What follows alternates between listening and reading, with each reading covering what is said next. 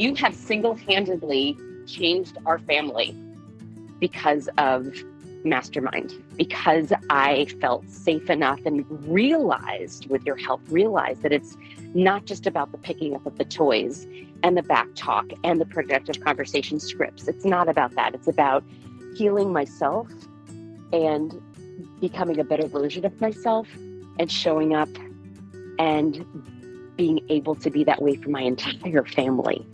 I really credit you with doing something that I literally have not been able to do with countless therapists and all the journaling and all the thinking and all the meditating and all the things. It was because of you. So thank you for helping heal what I thought was unhealable.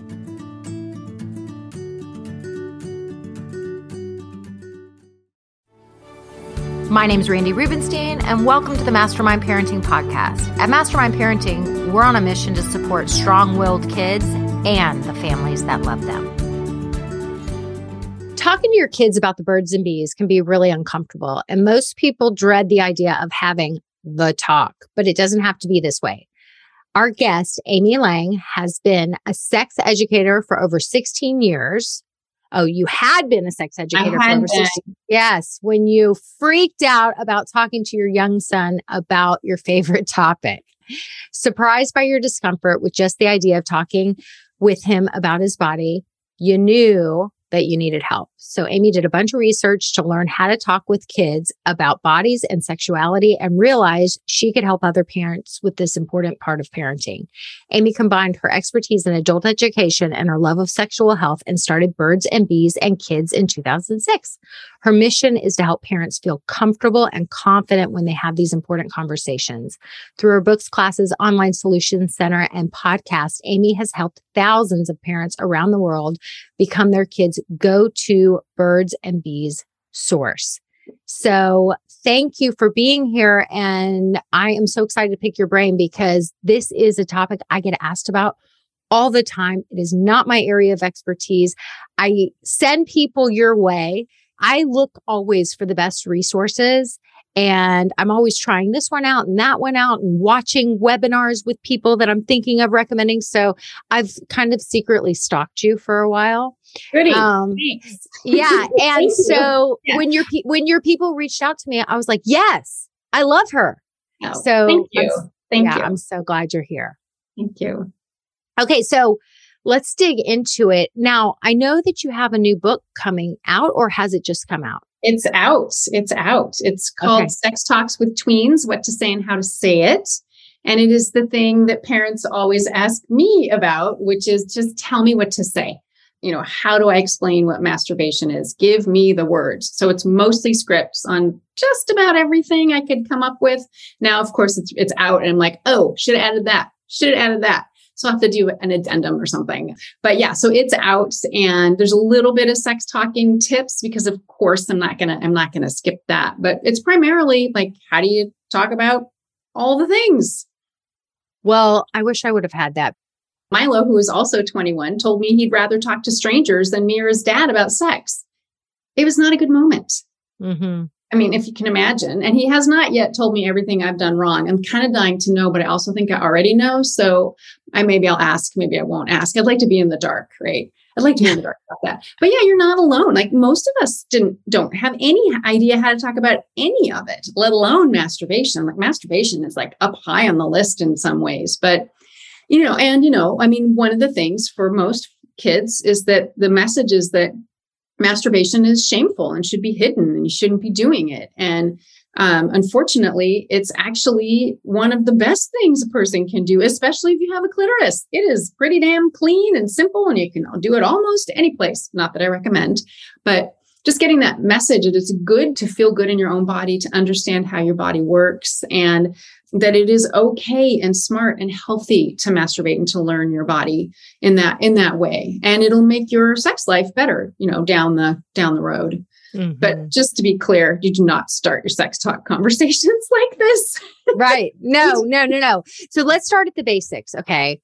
At what age should parents start talking to their kids about the birds and the bees, about sex? Well, it's really from the very beginning. And those first conversations are using the correct names for private body parts. Kids have a right to know the correct names. When we use euphemisms, it sends a message that there's something shameful or different or embarrassing or something funky up down there, because, we don't call our noses our smellers, right? And we shouldn't be calling our vulvas or tacos. And so it just sets up this little bit of like implied discomfort, because everybody knows that a taco is something you eat, right? I mean, oh God, so I won't go down that path. But sorry. You invited me on the show, just saying. And the other piece around using correct names for private body parts is that it is protective. So folks who prey on kids, they want kids to be clueless. And if your child, your kiddo, it's Thanksgiving dinner and everybody's there and your 4-year-old says, Mama, my penis keeps getting hard in front of God and everyone, then if there's a creepster at the table, they're going to hear that and know that you're talking with your child. So that's the very first. And then talking about, bodies, boundaries, families, those are the seed planting that you do to get to the actual reproduction talk, right? So that's the easiest place to start these conversations because it's science, right? It's a scientific thing. Yes, of course, it's got all this other stuff attached to it. So by the time they are 5, they should know the usual way babies are made, penises going into vaginas, sperm, egg, pregnancy, birth, all of that. They should know all the ways babies are made because babies aren't always made with penises and vaginas, right? It always takes a sperm and an egg, and however they hook up is different for a lot of different families. And when you get that out of the way, it's easier for you to continue the conversations. For some reason, penis enters vagina. Those 3 little words are really hard for people to get out of their mouths. And, that is because we know about that. Many of us have had penises in our vaginas and vice versa. So we understand that that is sex that's pleasurable, that it's not for reproduction. Really, it's really for fun. Like 99.99% of the time, we're doing it because it feels good. So we project onto our kids and we think, oh my God, you can't know that. But if you can dial it back and think about this is reproduction, this is how we reproduce, this is science, this is how our bodies work. Kids have a human right to know how their bodies work and eventually will work. If we can take that anxiety and weirdness out of it, then it's a lot easier. And they need to know that most of the time people have penis and vagina sex because they want to, because it feels good to their bodies. They're not trying to make a baby. It's a way they connect. It's not for kids. It's for later in life, et cetera, et cetera. You want to plant that seed of pleasure early, right? Because imagine if you had known that, yeah, penis and vagina sex is one way babies are made. But the most of the time people are doing it because it feels good. They agree. It's a really great part of life. It's something really wonderful to share your body with somebody.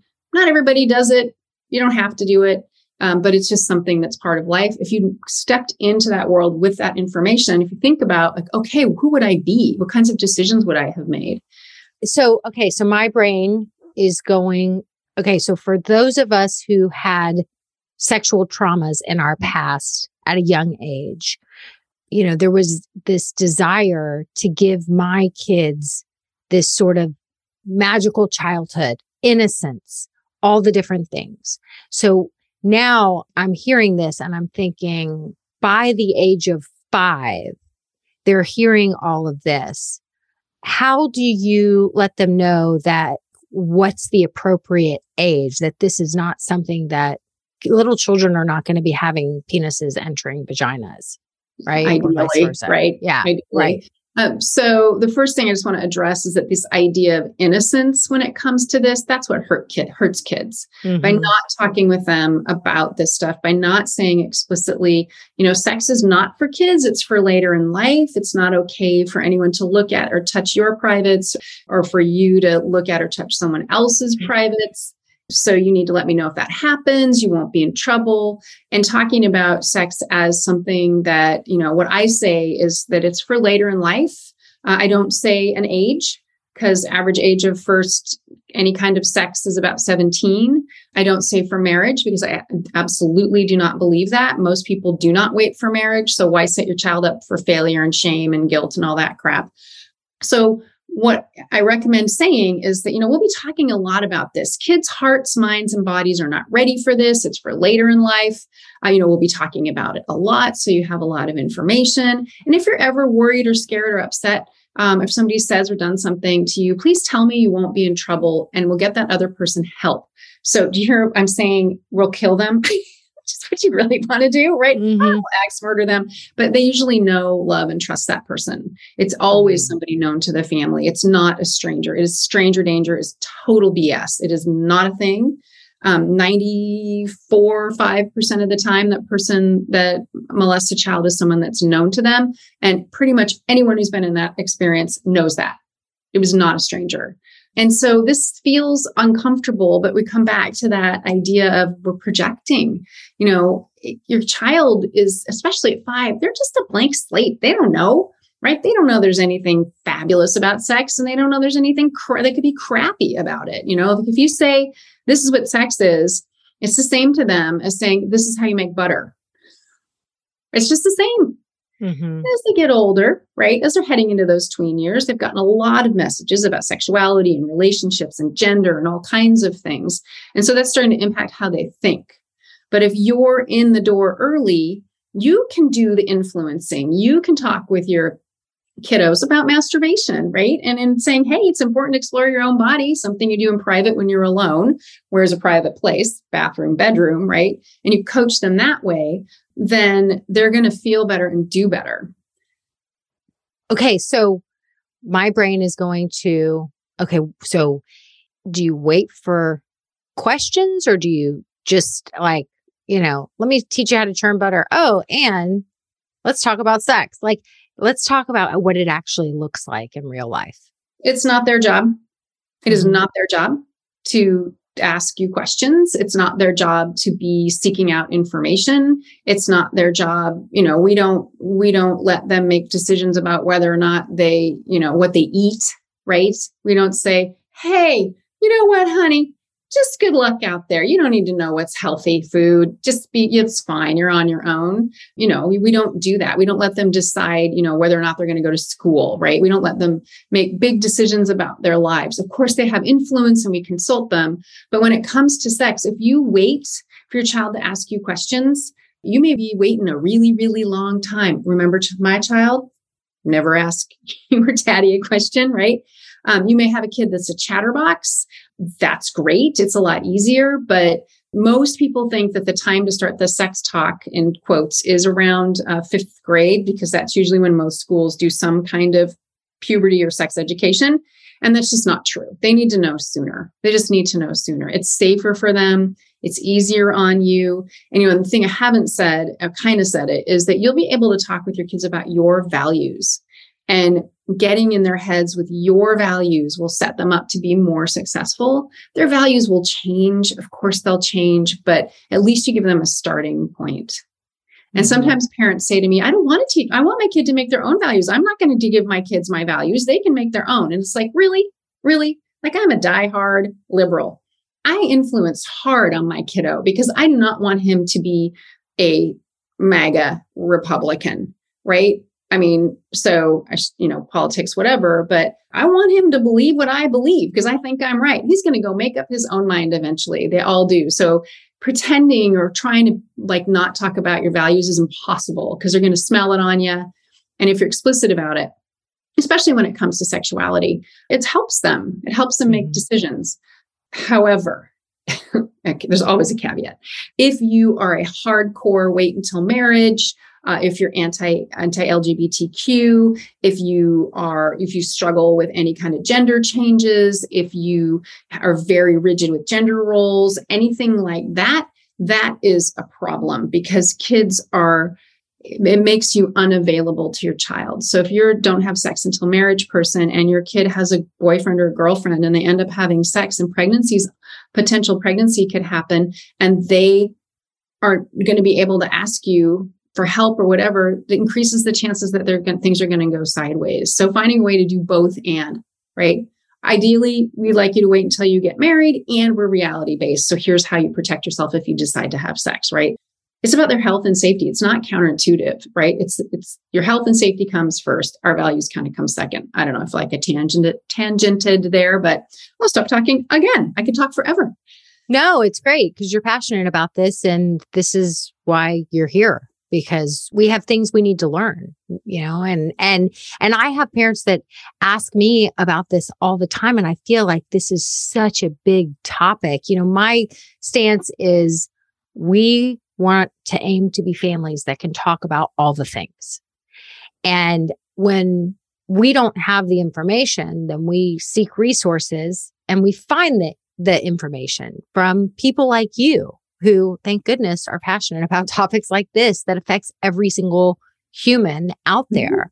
Mm-hmm. Right. And because so many of us have, unhealed relationships with this topic ourselves, I think it can be so hard. It's just like you get frozen. And, I think one of the things too that really helped me when I was, I've been doing this work for a while, that really helped me kind of move into it in a better way is when I started thinking about sexuality education as preparation, like preparing them for the world instead of trying to keep them from getting busy, right? Instead of prevention, like don't get anybody knocked up. Be careful. Don't walk down a dark street on your own, right? Like we're trying to prevent stuff from happening. The reality is shit's going to happen, good and bad. And if you think about this in terms of, okay, how am I going to prepare my child for this part of life? What do I want for them? What do I hope for them? How can I help them be as ready as they possibly can? And that for me was a big, good mind shift because Carrie and I wanted Milo. He's living with his girlfriend and, we're all done now, not really, but sort of. Like, what do we want for him? What was our goal for him or goals for him in terms of his sexuality, sexual health, sense of himself as a sexual person? And that gives you goals, right? Like you got your eye on the prize, right? You want this we wanted this well-informed kiddo who's straight to know all the birth controls so that when he was having his first sexual relationships, he would, our family value was like, you go with your partner and do what you need to do for them to get on birth control. We talked about how if somebody did get pregnant, he was absolutely 150% responsible for that child if the person decided to have the child, and just very clear about that. Like there's no skating. And so far, so good. But, the thing that frustrates me about the universe and child rearing sounds so old fashioned, doesn't it? Sounds like Dr. Spock, right? And everyone's like, who the hell's Dr. Spock? Look him up. It's not, he's not from Star Trek. This idea, like we're so hyper focused on academics and sports and like emotional intelligence, which is a part of what I'm getting to, but we're hyper focused on all this stuff. I'm sorry, trigonometry is not going to serve your child. Like, I don't care if they're in AP classes, if they don't know what a healthy relationship looks like. Like their AP classes are going to maybe get them into a good college, but they're not going to show them what healthy relationship looks like. They're not going to teach them how to be a healthy sexual person. It's not going to help them in their bodies. It's not going to help them with their gender and sorting out their sexual orientation. It's going to teach them, they're going to have all this knowledge that's going to like, okay, like then what?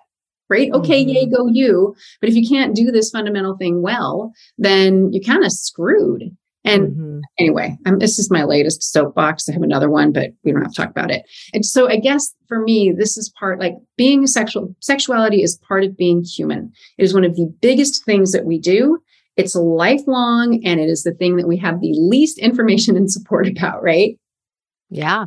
Yeah. I mean, I can't tell you how many women I coach that when we really dig into the nitty gritty of what is stressing them out, a lot of times it's relationship issues. They're not parenting on the same page as their partner. They're the kind of parent that comes and takes classes from people like me and people like you and listens to our podcast and is really trying hard to get this right and not screw up their kids. And a spoiler alert, as both of us have shared, everyone's going to screw it up. Not screwing up is not a thing. It's right. It's not, I always say, I really think that the goal is to raise kids that are healthy enough that when they're ready to get the resources they need, they are healthy, worthy people who are like, I want to go to therapy. I want to work through this issue. You did this wrong. And you can talk about it, right? Like if to me, I'm like, thank you for telling me. And thank goodness we have a great therapist. And let me know how I can help now. Cause she's like, I think I got it. I'll talk about it with my therapist. Yes. Yeah. And I'm like, out of that conversation. Yeah. I'm like, okay, okay. But I just think that, so many moms, they'll say like, how do I get my partner to do this parenting thing with me, to join me here? And when we really dig into it, there's a lack of intimacy in the relationship. When they are having sex, it's to-do list sex. It's not something that, they're necessary. And I'm stereotyping because this is not the case for everyone, but I see this quite often where couples aren't talking about all the things and they're not feeling connected and they're not feeling intimate. And I'm like, I am no sexual dynamo. And I feel like when you have a good relationship, like it's supposed to be indulgent and pleasurable and like one of those ice cream sundae type pieces of your life. And I don't think that most women are thinking about sex in their relationships like that. Yeah. I mean, I think you're right. And I think that if we had been told that this is an important part of a relationship, this is how you do it, this is what intimacy looks like, this is something that's important. And we all know that. But when you're in the middle of parenting, it is so hard, especially when they're little and they're sucking on you and they're hassling you. It's really hard to be, like, all right, and now I'm going to go share my body with somebody else. No, right? If you think about it, okay, how can we establish this? Just these different layers of understanding for yourself, what's attractive to you with your partner, like the things you just talked about, like saying, hey, you know what? It's not always parts and wholes, folks. Sometimes it's these quiet moments where you sweet whatever without me asking, or you do this lovely thing or whatever. And that makes me feel seen and heard and all that stuff. And then that can lead to deeper intimacy and then ultimately better sex. And so much of this is gendered and socialization and all this shit for women in particular that comes with our relationships and then comes with just our physical bodies, right? Like we are vulnerable. We are the ones that primarily get in circumstances and have things done to us that don't happen to men. And so if we are empowering our kids with this information and making sure our penis havers understand about how vulnerable people can feel and how vulnerable women can be and how they can, stand up and, how to be a bystander if one of their pals is harassing someone and how to say, dude, knock it off, or showing porn or all kinds of things, and helping them just see women and girls in a different light. And it's a tall fucking order. I get that. But, this lack of focus on intimacy and relationship and sexuality and all of that is what's kind of leading us into this stuff, like behaving in the same way. And I'm kind of the same, I'm the same way. Carrie and I have been together, we've been married for, I don't know how long, 30 years next year. When I said I'm 55, I was like, oh God, how'd that happen? And it's a process, right? And helping kids understand, like it's a circle that goes up and down. It's not all going to be wine and roses in a more fundamental way. And then that leads me to saying, your kids need to know about red flags in relationships, right? Imagine if you had known early days that if really seriously, these days, if there's someone's texting you all day, all the ding dong day, like that is not healthy and that is not okay. It's controlling and weird and problematic. I have another book called Dating Smarts that basically lists all this stuff out in a more friendly way, and it needs to be updated. So if you get it, I'm sorry. needs a little bump. It's about 10 years old. Anyway, I just like what you're saying about that, like drawing this line between our childhood experience of sexuality and relationship, and then drawing a line to like, where do you want your child to be in their relationship, right? when they're adults, when they've been with the same person for an inordinately long time? Like, what do you hope for them, like way down the line? And that's hard when you have a 4-year-old, right? You just don't want them to do it until they're 30, right? Like full brain development, people, full brain development. And you're not going to get that, but it's steps towards like those ultimate goals. And then being able, when they're young adults, to talk about it.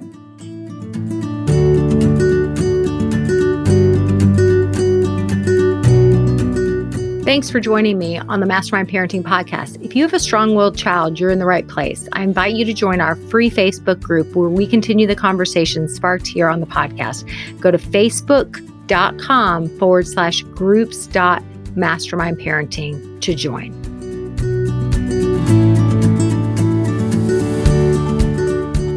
So what should parents say, like when we're starting the conversation off with, and if you guys are like me and you didn't start when your kids were 4 and 5, it's never too late, right? It's never too late. So talk to us about the mistakes we make. Like, how do we talk to them without scaring them?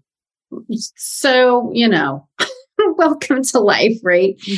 The first thing is, don't assume it's going to scare them or scar them. That's the first thing. And with those tween years, so most folks are probably like, okay, I got to get this party started. I'm past 6. So if you have a kiddo that's 9 or so, 8, 9, 10, the first thing is to just say, hey, I blew it. We should have been talking about this sooner. I'm getting you some books. I heard this gal on this podcast. Like, we need to start talking about this because you need to know. And it can be really confusing and fun and cool and interesting. And your friends are probably talking about it. I really want you to be smart about this. And that's one conversation, but you need to apologize, because when you apologize, I'm sure you talk about this, when you apologize to your kids, they lean into you and you're also taking responsibility, right? I should have done this for you sooner. So then you have kicked the door open. There are books in the show notes, lots of resources. And then you just start talking. And, with that 8, 9, 10-year-old set, getting the puberty situation cleared up is really important. So there's a book called It's So Amazing that talks about sex and everything, families, bodies, boundaries. It's really great. It's sex positive, which means it presents sexuality as a positive part of life. That's all sex positive means. It doesn't mean everybody should be swinging from the rooftops and tied up and masked and ball gagged and all that. That's not what it means. It just means that if you're into that, fine, you enjoy yourself. And so giving them books is great because you don't have to be the expert. They may or may not read them with you. Lots of kids will read them at that age with their parents. And then really getting them books about puberty for their own body, just puberty. They really like to read about puberty without having to read about sex. And then the door's open. So you can start talking about it. And there are all these like little dumb tips. Hey, I was just thinking, have you ever heard the word tampon? Do you know what a tampon is? Just out of the blue, right? Or I saw this show. I've just watched Never Have I Ever, which I think is really great to watch with people who are, 9, 10 and up, because there's so much that goes on. It's delightful. And there's lots of relationship, friendship stuff, romance stuff, a little bit of, not really, nobody has sex really. It's in the air. Well, people do have sex, but like, hey, remember we were watching the show and this happened between these two people. I really liked that because, or that I was really uncomfortable. What did you think? Right. And you're going to get a lot of, but then they might engage. And so you're just sprinkling it in, and don't worry about giving them too much information. It is virtually impossible for most of us to give our kids too much information. I mean, you can give your kids too much information about your own personal sex life. No one wants to know about their parents' sex life, I'm guessing. Well, except for my daughter, when I had the official talk with her before she went to middle school. So I waited way too long and I kept her pretty sheltered. And we were watching Glee and it was starting to get kind of racy. Yeah. And so she was 11, almost 12. And I said, tell me what you know about sex. And that's a great question. And so we started having the conversation. It was impromptu. And the next day we went on a walk and she had been thinking about it. And so she started asking me questions. I said, you can ask anything. And so then she said, so do people have sex is it only to make babies? Or is it, is it other times too? Mm-hmm. And I said, no, it's other times too. And so she goes, wait, so you are having sex with dad? And I was like, yeah. She goes, other times too. She goes, like, every night? And I was like, God, no. Let's see a previous conversation. And so, and I was like, wait, you're the one that's supposed to be uncomfortable right now. Why am I the one that's, we turned it into kind of a laughing thing, or I was like, why are you making me blush? And it was just like this hysterical conversation that I think both of us, we've now referenced it many times. Like we look back on that initial conversation fondly, although obviously I could have talked much more about masturbation. I think I just avoided that whole topic. Screwed that one up. But you know what? But I think because it was not so super serious and she was asking me questions and it was kind of hilarious, at least that muscle memory was created where it wasn't this taboo subject. Yeah. Most of the time it can be fun and funny. And so what you described is absolutely not too much information. What's too much information, and I know people experience this, is their parents saying, oh my God, just had rockin' sex with your dad last night, 14 orgasms. Or I'm hooking up with this guy. There's all kinds of, that's too much information. They don't want to know that. They don't need to know that. And then the other thing that, since you brought up sexual trauma, my belief is that our children do not need to know about our sexual traumas until they are older, in their 20s, when they can handle that. Not everybody agrees with me. Somebody once told me she's told her kids all about her sexual abuse because she wants to keep them safe. And in my head, I'm like, oh, you just want to traumatize them? Right on. So our kids need to see us as healthy and whole. And so by talking about that, it's super hard, obviously, and it doesn't serve them. Now, the time it does serve them is if something happens to them. And then you can say, I am so sorry this happened. It happened to me too. Mm-hmm. You don't need to go into 4-part glowing harmony detail. They may want to know. So you need to figure out with a therapist, ideally, how to meet that out to them and talk to them about it. But they need us to see us as whole. And that could be traumatizing to your child. I'm just thinking about if my mom had told me when I was 12 or 15 or 16 that she'd been, raped or sexually abused, I would look at her differently. I would be afraid for her and sad for her and have all these feelings for her that I don't think a 16-year-old should be having for their parent, but that is me. Y'all are going to do what y'all are going to do. But I would think really hard about why does your child need to know that about you? Mm-hmm. Do they need to know? Mm-hmm.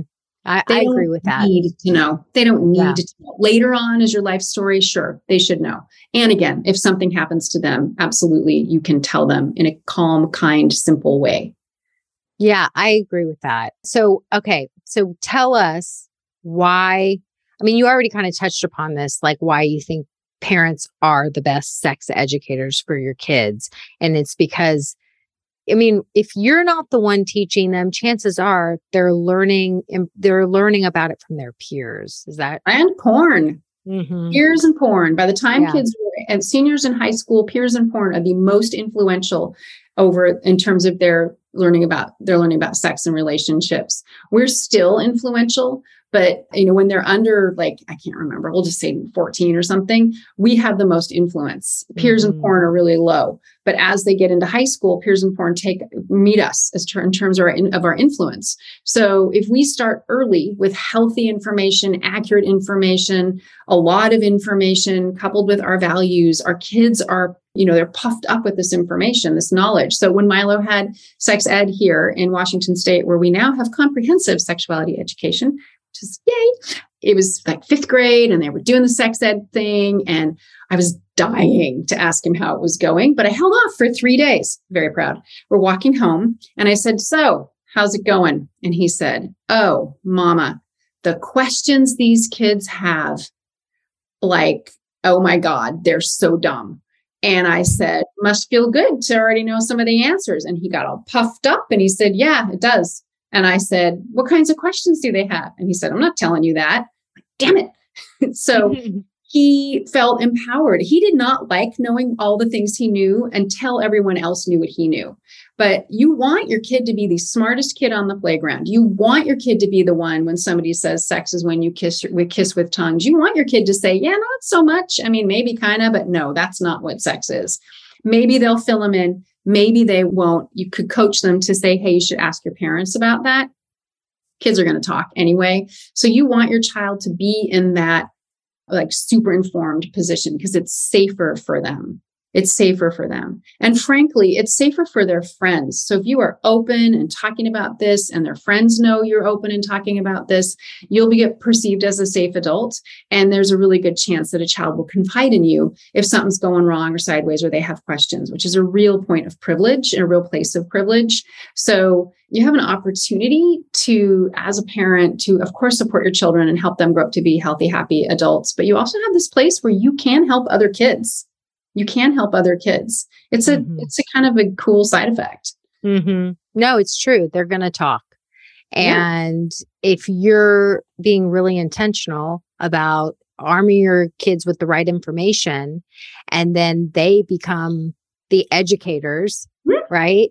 I mean, it sort of seems like the best case scenario, because I know parents always, when we're in fear, we go into that micromanaging, hyper controlling place. But the truth of the matter is, the reality is they are going to talk. They talk about all kinds of things. We right? did. Yeah. We did. Oh my gosh. Do you remember? Because we're similar. We grew up in a similar time. So yeah, it's like the book that we were allowed to read was Are You There, God? It's Me, Margaret. Right. But right. what was the book that we were all sneaking? Forever. Do you remember? Yes. Well, even and Wifey. Oh my gosh. Ooh, hot. I mean, Wifey was like the one that like one person took to camp and they sneaked into their trunk, and then the whole cabin gathered around when the counselors went out to like party, and you were home, you were in your cabin and you had one flashlight and you were reading a couple pages. Like Wifey was like, oh my gosh. Full of sex. Full of sex. Yes. Full of sex.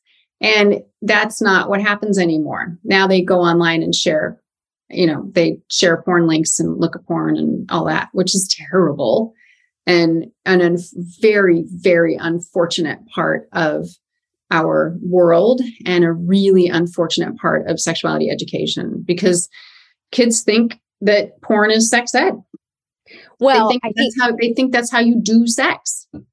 And what's interesting is that maybe that's the thing that helps parents, not make the same mistakes that I made, where they're more proactive from an earlier age. Because if we can be in charge of the education and the narrative, and we can let them know from a very young age that porn is destructive and addictive and all the different mess. Like I remember having the conversation because I had heard, I had listened to somebody who was, I can't remember her name right now. You probably know her. She's from England, and she's kind of like talks about porn.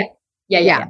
Anyway, so I listened to something from her, and I remember having a conversation with my son, and he was 12 at the time.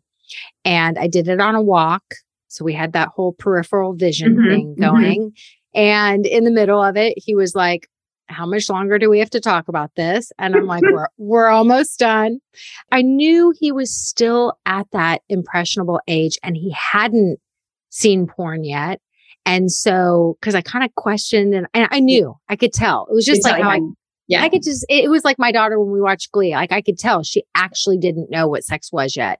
Yeah. So I could tell that he didn't know yet. And I knew that I could fill his brain with the messages that I wanted to fill, that, that social media can be scary because, and I remember hearing from her that they target these kids, and it starts off, right? Like they groom them, and they want to create a porn addict for life. And so I really kind of, I really kind of presented it to him in the way of like, these are the bad guys and this is how they hook you in and manipulate you. And so you want to be smarter than that. So, maybe people will be inclined to be more proactive at an earlier age just so that you can control that narrative. You would be lovely. But people don't believe me. Like you need to use monitoring and filtering on every device your child accesses the internet on. It happens accidentally. Like we're reading wifey. We would have been Googling blowjob, right? Yes. Right there. Our kids are the same. They hear the words in song lyrics. They hear the word fuck. They don't want to ask the parent. They Google. And so monitoring and filtering and educating at an early age about seeing pornography is one of the requirements of parenting. And the average age of exposure is 9 that we know of. It's probably younger because people will hand a kid an iPad without having any filtering or monitoring in because they think their child would never. Oh my goodness, they would never. And they do. And oftentimes it's accidental. Like they'll Google dolphin and somehow end up in porn, right? It's not, they don't actively seek it out usually. But if a friend at school says, hey, do you know what porn is? You should search porn or Google sex. If you Google sex, here's some homework, listener. Google sex. See what happens and pretend you're 10. Mm-hmm. You're going to see some sex. Mm-hmm. I look once a year and it always makes me gaggy. I'm not down for it. So, this is part of sexual health. We don't want our kids thinking that porn is actually sex ed. And porn starts in the middle. People's bodies don't look like that. People don't do those things. Regular people don't do those things, make those sounds. I mean, then the whole industry is just a shit show. So there is a product called Bark, which we'll link in the show notes, and that's really good.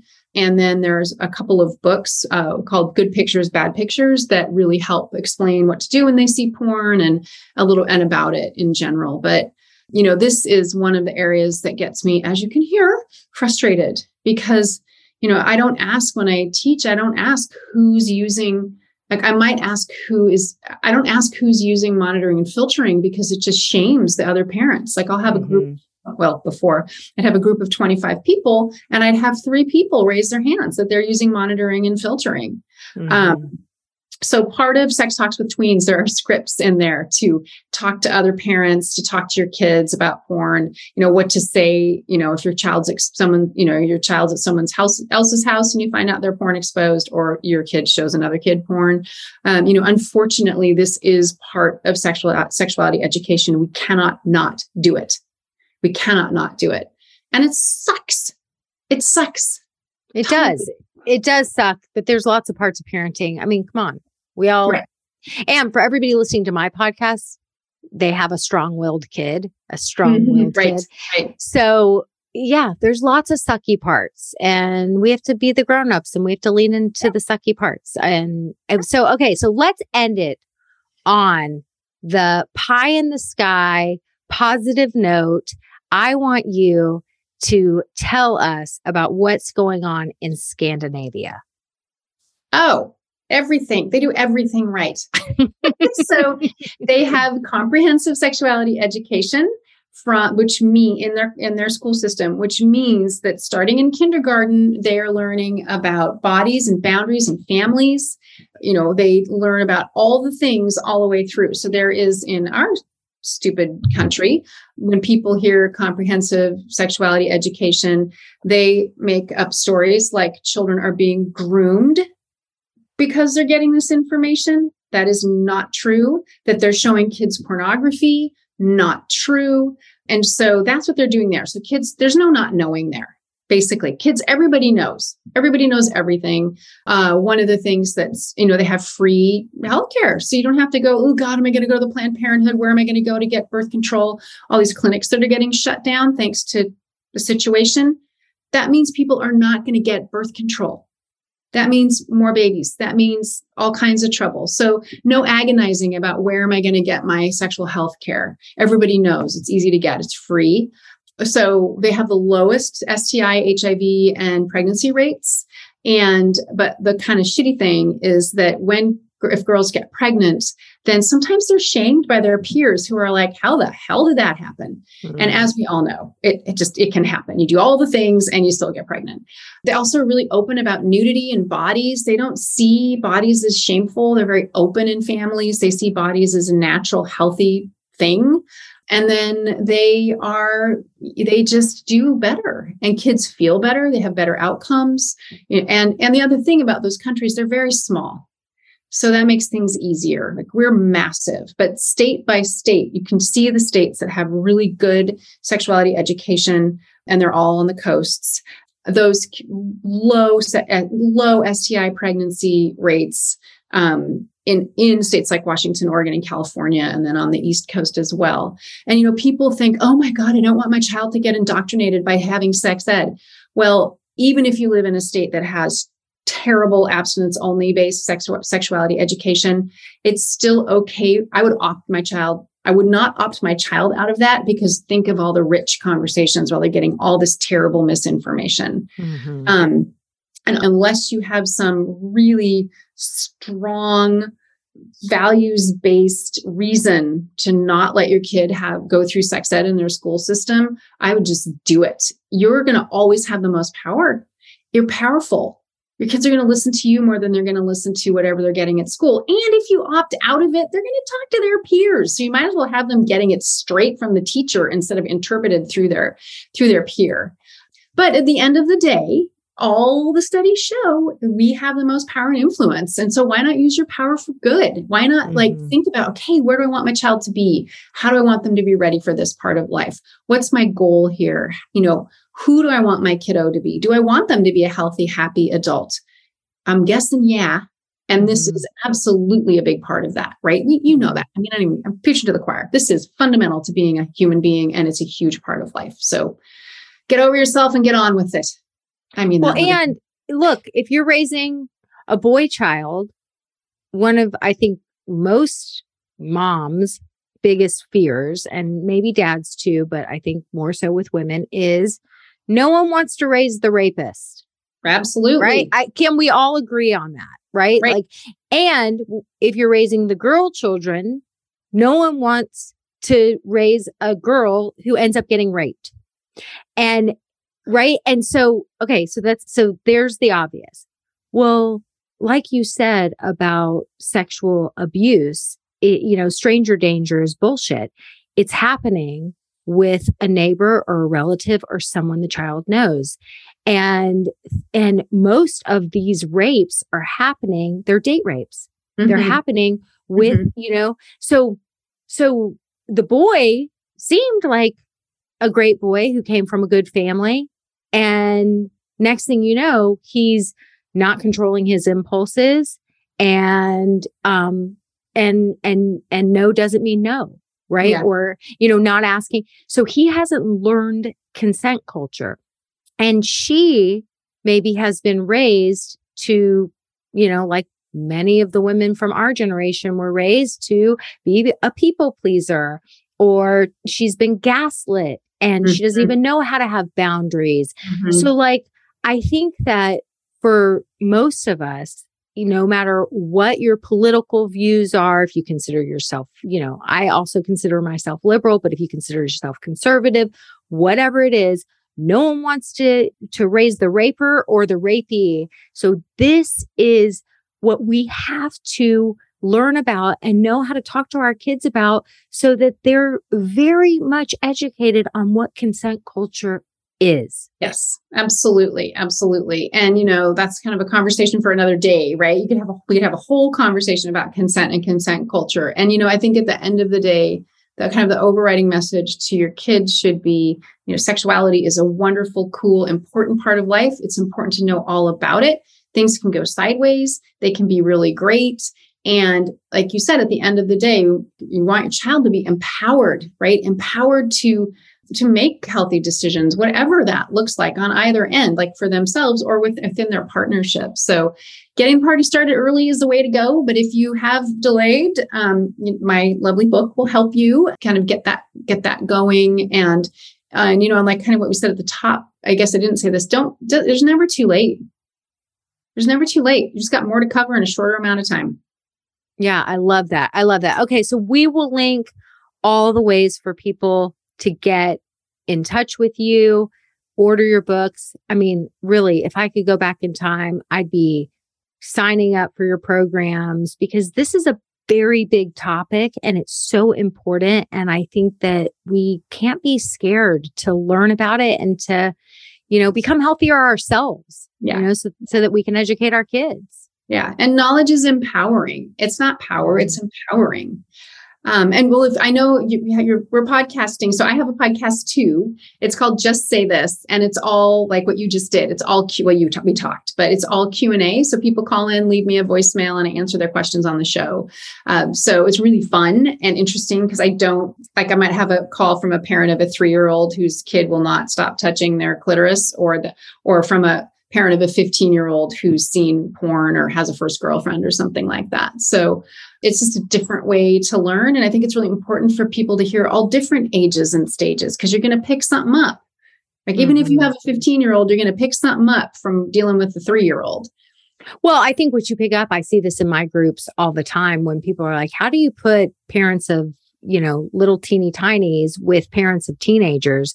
And I said, we all learn from each other. And when you hear like your response to the parent of a 3-year-old and you realize you did not handle it that way, when you're talking to your 15-year-old, you can do exactly what you said and apologize and say, I kind of blew it. I didn't know what I didn't know. And now I know. And this is what I wish I would have said when you were teeny tiny. Right? Yeah, it's great. So good. Okay. Well, thank you so much for being here. This was such a great conversation. Thank you. It was wonderful. I really had a great time talking with you. Great questions. And you know what, people, you can do this. You can do it. No one's going to die or throw up. I promise. Love it. Okay. Thanks again. Thanks for listening today, guys. I hope you picked up some tips, tools, maybe some baby steps for creating more balance and boundaries in your life. And I just wanted to let you know, if you want to continue moving the needle forward in creating this for yourself, having a happier household, I want you to go to my website and check out mastermindparenting.com. We have 3 beginning programs. And if you need some accountability and more support, then please look for the one that would be a good fit for you. And as always, we're on all the social channels under Mastermind Parenting. On Instagram, it's mastermind_parenting. And, periodically I do pop up on different Instagram lives, Facebook lives, where I give you teaching and coaching. And I love engaging with you live to help you help your strong-willed kids so that they can feel better, because when they feel better, they do better. And I love, love, love getting to know you guys. So thanks for listening. If you like this podcast, please don't forget to subscribe, rate, and review. Super, super appreciative.